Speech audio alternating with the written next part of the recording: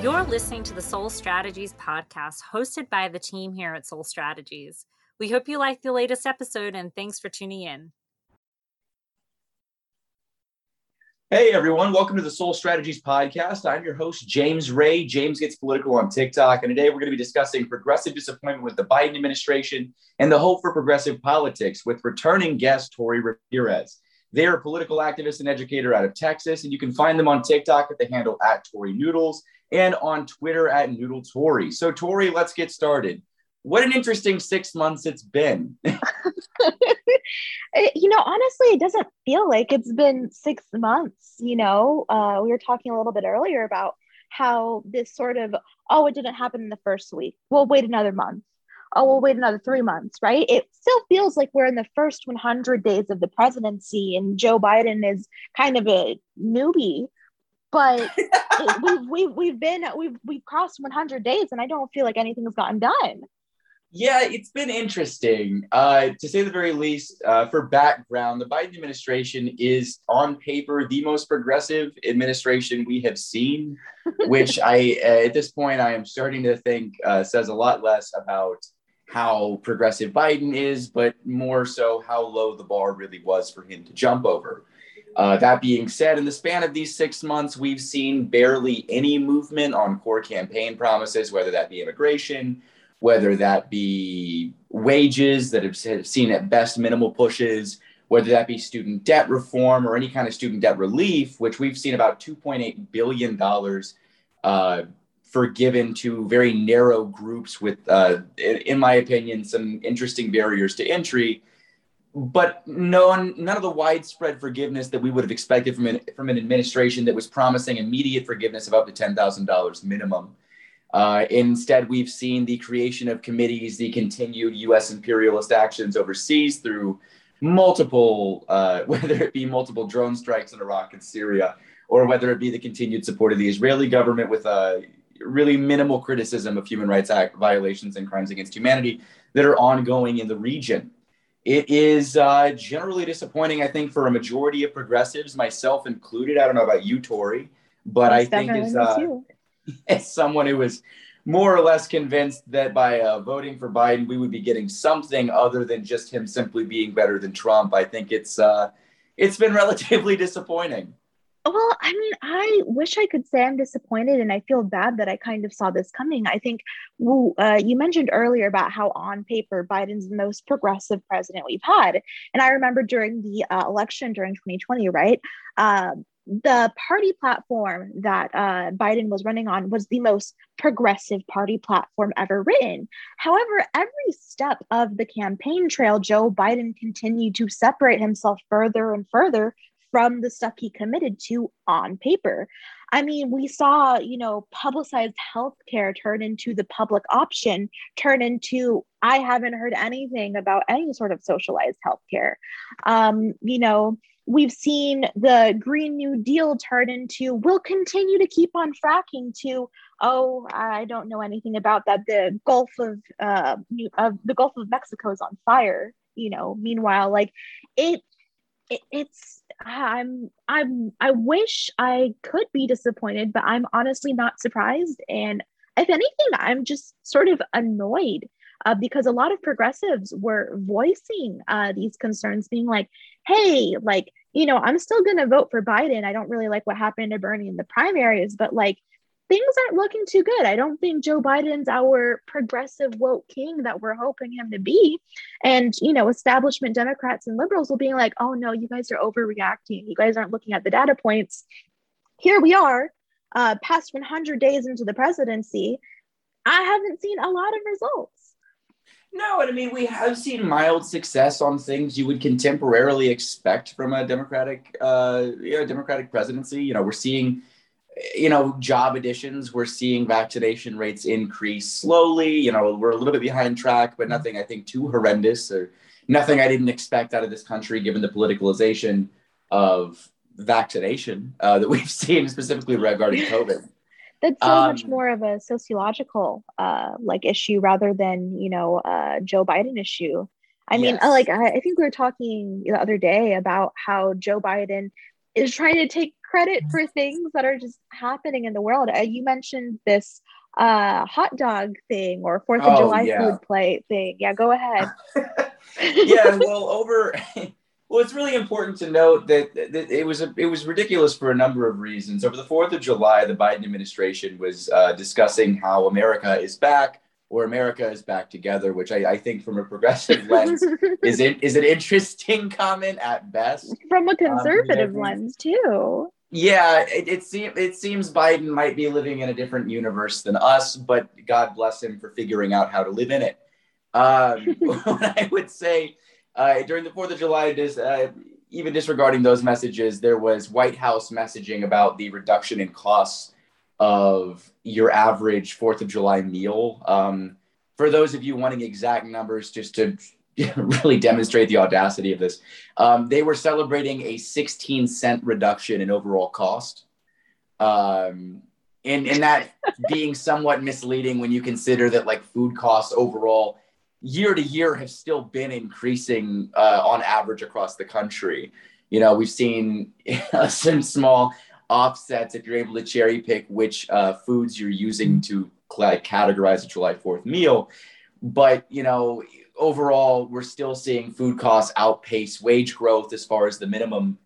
And we're still more, I think, problematically, not really solving any of the structural issues for workers beyond a meal for a holiday.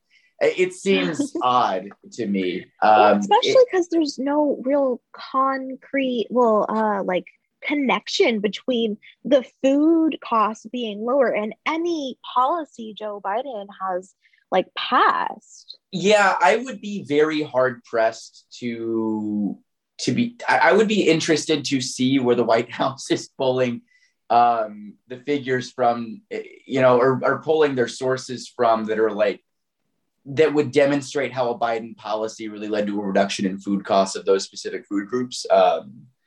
But at that point, I think we'd be getting way too far into the weeds to disprove the Biden administration on a 16-cent difference. And I think that's kind of the beauty of that, to put it colloquially, that's the beauty of that flex, is that it's so absurdly insignificant that I don't even want to waste time fact checking it.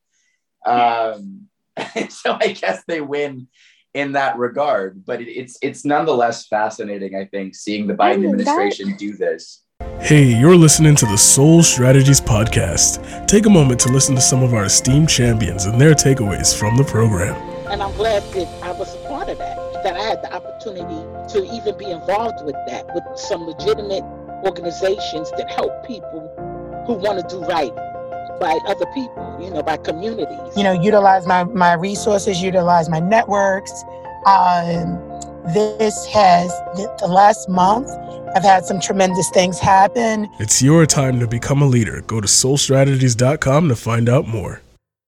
There is something to be said there, right? Where it's just so marginal and insignificant. Why would we want to pay attention to it?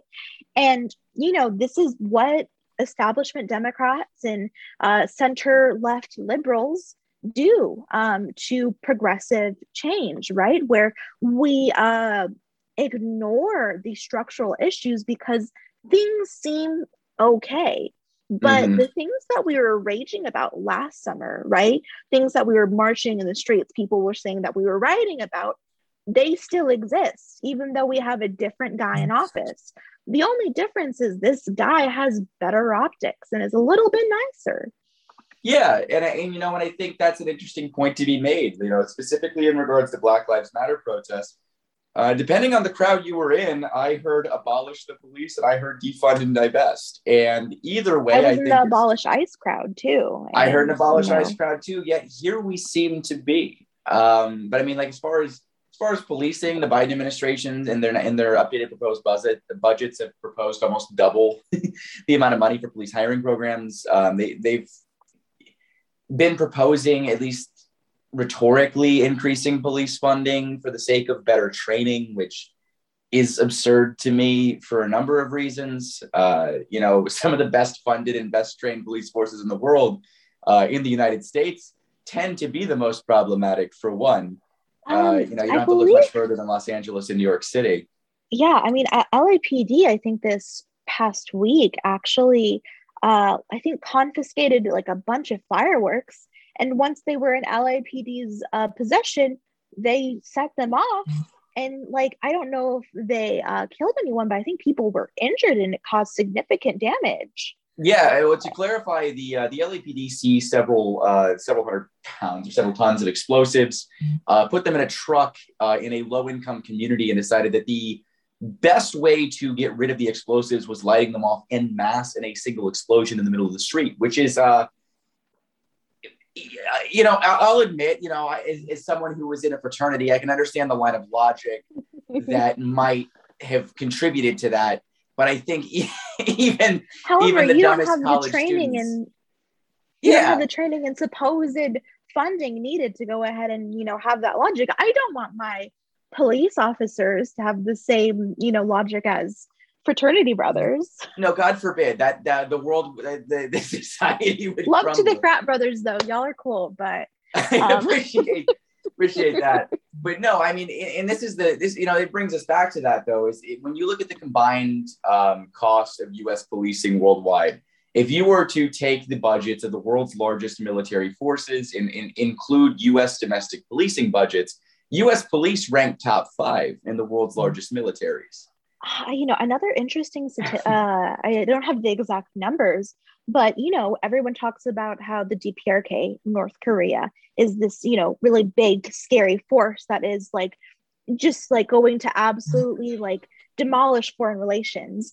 And, we don't have to get into that whole can of worms right now. DPRK conversations on the left can get a little bit spicy. However, one thing that remains true is that this foreign enemy, as it's painted, the DPRK, has a smaller military budget than the NYPD. Yeah. That's how much money we spend on policing. Yeah. And that's the thing is when you look at these increase in budgets, one has to at some point say, where's the line?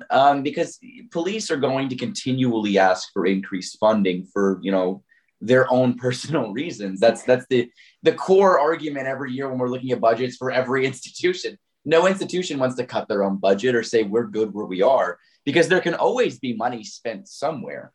And we get to the point where even if we're targeting the funds given to police officers for hiring programs, towards hiring programs, it seems to me as if that doesn't actually start to even get close to fixing the structural issues that exist in American policing. Not one bit. It's great that police officers can get better training, but when the core assumptions and the core, the core problems still exist, we're not doing anything but giving more money to these people before they inevitably fuck up. Excuse my French. And that's kind of, I think, the issue we really end up running into, particularly with the Biden administration, is to come back to topic, is a refusal to really acknowledge serious structural problems in a way that is in any way serious.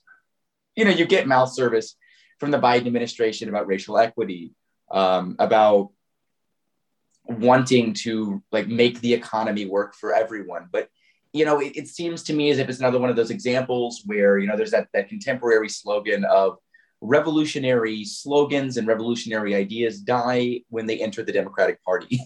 And exactly. And it's unfortunate because, you look at a lot of the rhetoric, right? And you look at the rhetoric as opposed to the actions. If you really care about racial equity, well, we could talk about the fact that out of the $1.7 trillion of outstanding student debt relief, 2/3 of that is held by women, and the majority of that, the people with the highest amounts of debt on average are Black women. When you look at student debt forgiveness, if you were to do uniform debt forgiveness, you're disproportionately benefiting people of color, particularly Black and Indigenous people of color, but you're looking at a gendered equity program as well. You look at minimum wage jobs. The people who work minimum wage jobs are predominantly women and predominantly people of color. This is not, especially when you integrate sub minimum wage work. Serving.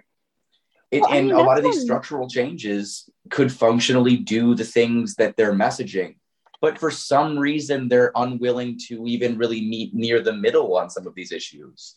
At least the Clinton administration was adamant about a $12 or $12.50 minimum wage. It's weird to regress from the Clintons, but here we are. It's I didn't even think about it like that. We did regress from the Clintons, and the Clinton administration was already pretty moderate. Yeah, exactly. But I lost my little thought there. About how Democrats will go ahead and look at these issues regarding women and race, right? But then ignore labor issues. And as you were explaining, labor issues heavily intersect with women's and POC issues. So it's weird that we're paying all of this lip service towards these identities without looking at the one identity that unites them and impacts them the most. And that is, people aren't getting paid enough. There aren't enough social safety nets. We are disproportionately policing the communities that they exist in. It's just. Yeah. I mean, and it goes even further than that. When you look at structural disparities in healthcare, there's clearly a racial element. Healthcare is actually a really good example. When you look at educational attainment, all of these things that are progressive issues for primarily economic reasons have mass racial components and intersectional components outside of even that. And that's kind of the issue I feel when we're looking at the Biden administration in these first 6 months, is we're noting a lack of real intersectional structural thought and the preference, I guess, or the preferred status of uplifting at best maybe aesthetic changes for the most part. Now, and that's not to give the Biden administration no credit. It is definitely better than the Trump administration, but to be fair, that bar is in hell, and that's probably not the best standard. I agree with you. It was one of those disappointed but not surprised moments. I think when we started seeing the Biden administration post-election tilt much more center.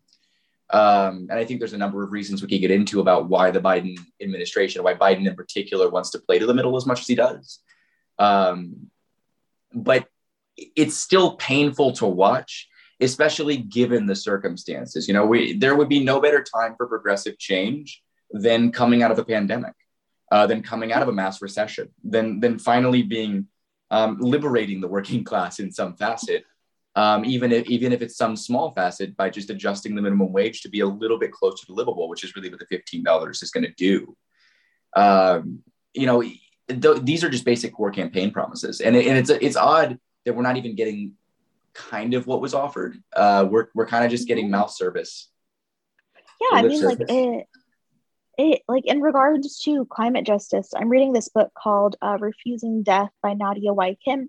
And this was written during the Trump administration, but I haven't seen anything significantly change under the Biden administration, where LA is I didn't know this, but LA is a big source of oil in America. There's a lot of fracking that goes on in there.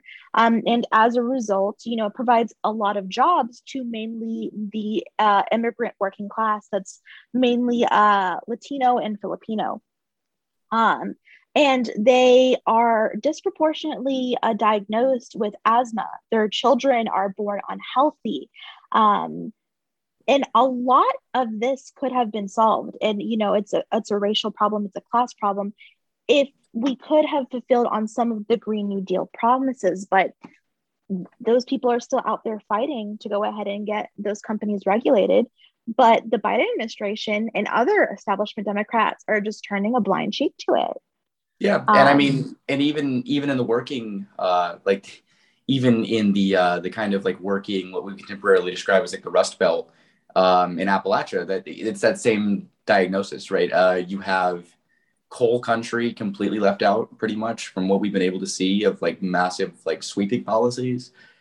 This idea of kind of this lost red area, I think, has permeated into the Biden administration in a way that we haven't really seen any real economic or infrastructure oriented plans that specifically target problems you see in Appalachia, which is high rates of illness and cancer. We have carcinogens and lead in the drinking water in Appalachia and many communities. You have water that is by no means safe to drink. And these are fairly basic. You have Wi-Fi disparities as well. Internet access is kind of critical in the modern age. And, you have all of these just general disparities that have relatively easy fixes. Infrastructure is purely a money line issue. You put enough money behind an infrastructure project, it will get done as long as you have competent management. I'm saying that as someone who used to work in construction. And it's frustrating to see so many people whom might have had a better outcome had we had a more progressive president now kind of suffer under the weight of normalcy. And I fear that moving into the midterms, in particularly in the short term, but in the long term, moving into 2024, that's going to seriously hinder the Biden administration's ability to be competitive on a national level and really to the Democratic Party's position. Democrats only have a majority in the Senate because they have the vice president. It's a 50-50 split. Even without, even assuming we lose the Senate, like we could have further reduction of the majority in the House. I mean, we could see the Biden administration lose in 24. It wouldn't necessarily surprise me at this point from the performance I've seen. It's important to know we're only an eighth into the Biden administration's term, but already I'm seeing in progressive circles a general turn from acceptance that we're not going to get everything immediately to kind of us being like, okay, but where's anything? And that's a problem. Well, that's the thing is that, the first 100 days that a president is in office sets the tone for the rest of the presidency. And I'm scared that the tone has already been set. This tone of let's lean heavy on that we're the ones uniting America, that we're bringing America back. While these people in Appalachia, these people in LA, these people in you and I's hometown are continuing to suffer. But apparently America is united and back. I don't see that around me when I look around.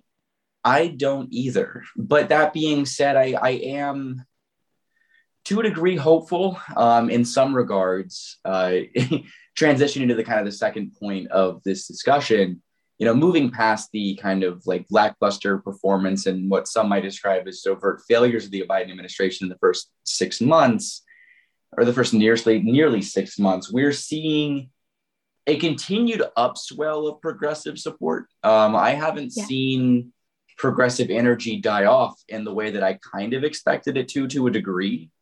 If anything, it's intensified under the Biden administration on the left, which has been really, really fascinating. Now, I think moderate Democrats and center left liberals have really dug their heels in for the most part. But that being said, like past center left liberals, like even looking at progressives, looking at leftists, et cetera, you're really starting to see this upswell of both people trying to run not only to beat Republicans in their districts, but to primary their own Democratic colleagues, which is nice. Yeah, I know that in my city, we recently elected 2 DSA members into city council. Mm-hmm. And there's also been conversations about how because of this lackluster performance from the Democrats, we're building a stronger socialist movement, progressive movement, where the DSA is like, hey, we need to start separating ourselves from the Democrats and start holding on our own. How beneficial do you think that is? Because, I can see where it feels scary to go ahead and be split up, but at the same time, like promises haven't been delivered. What do they expect us to do? I mean, I'm biased, clearly, but I think DSA's strategy over the years has been we will co-opt the Democratic Party's infrastructure, and in doing so, potentially be able to leverage power internally and also get DSA-backed members in so that we can slowly start changing the entire composition of the national party and these state level parties. Nevada is a really good example. Other states where we're starting to see really nice DSA success. New York City saw pretty moderate DSA success, I think, in these last election cycles. LA's been seeing an upswell of DSA, even in my home state, I was supposed to say my home county even, but my home state of Indiana has seen an upswell of DSA support here. Not as crazy as I would hope, of course, but you're still seeing an upswell of support for DSA. I think strategically DSA is doing the right thing. I admittedly, I'm a dues paying DSA member. I have friends who are national delegates and in leadership in DSA. And I like their general strategy. I think as far as labor organizing, you're not going to get a better leftist org than DSA right now. Their rank and file strategy has been ridiculously effective from what I've been able to see on the ground. I think electorally, they're doing some really, really good things. I think the more seats they pick up, the better. You know, we're looking in Washington's ninth congressional district. We're seeing an insurgent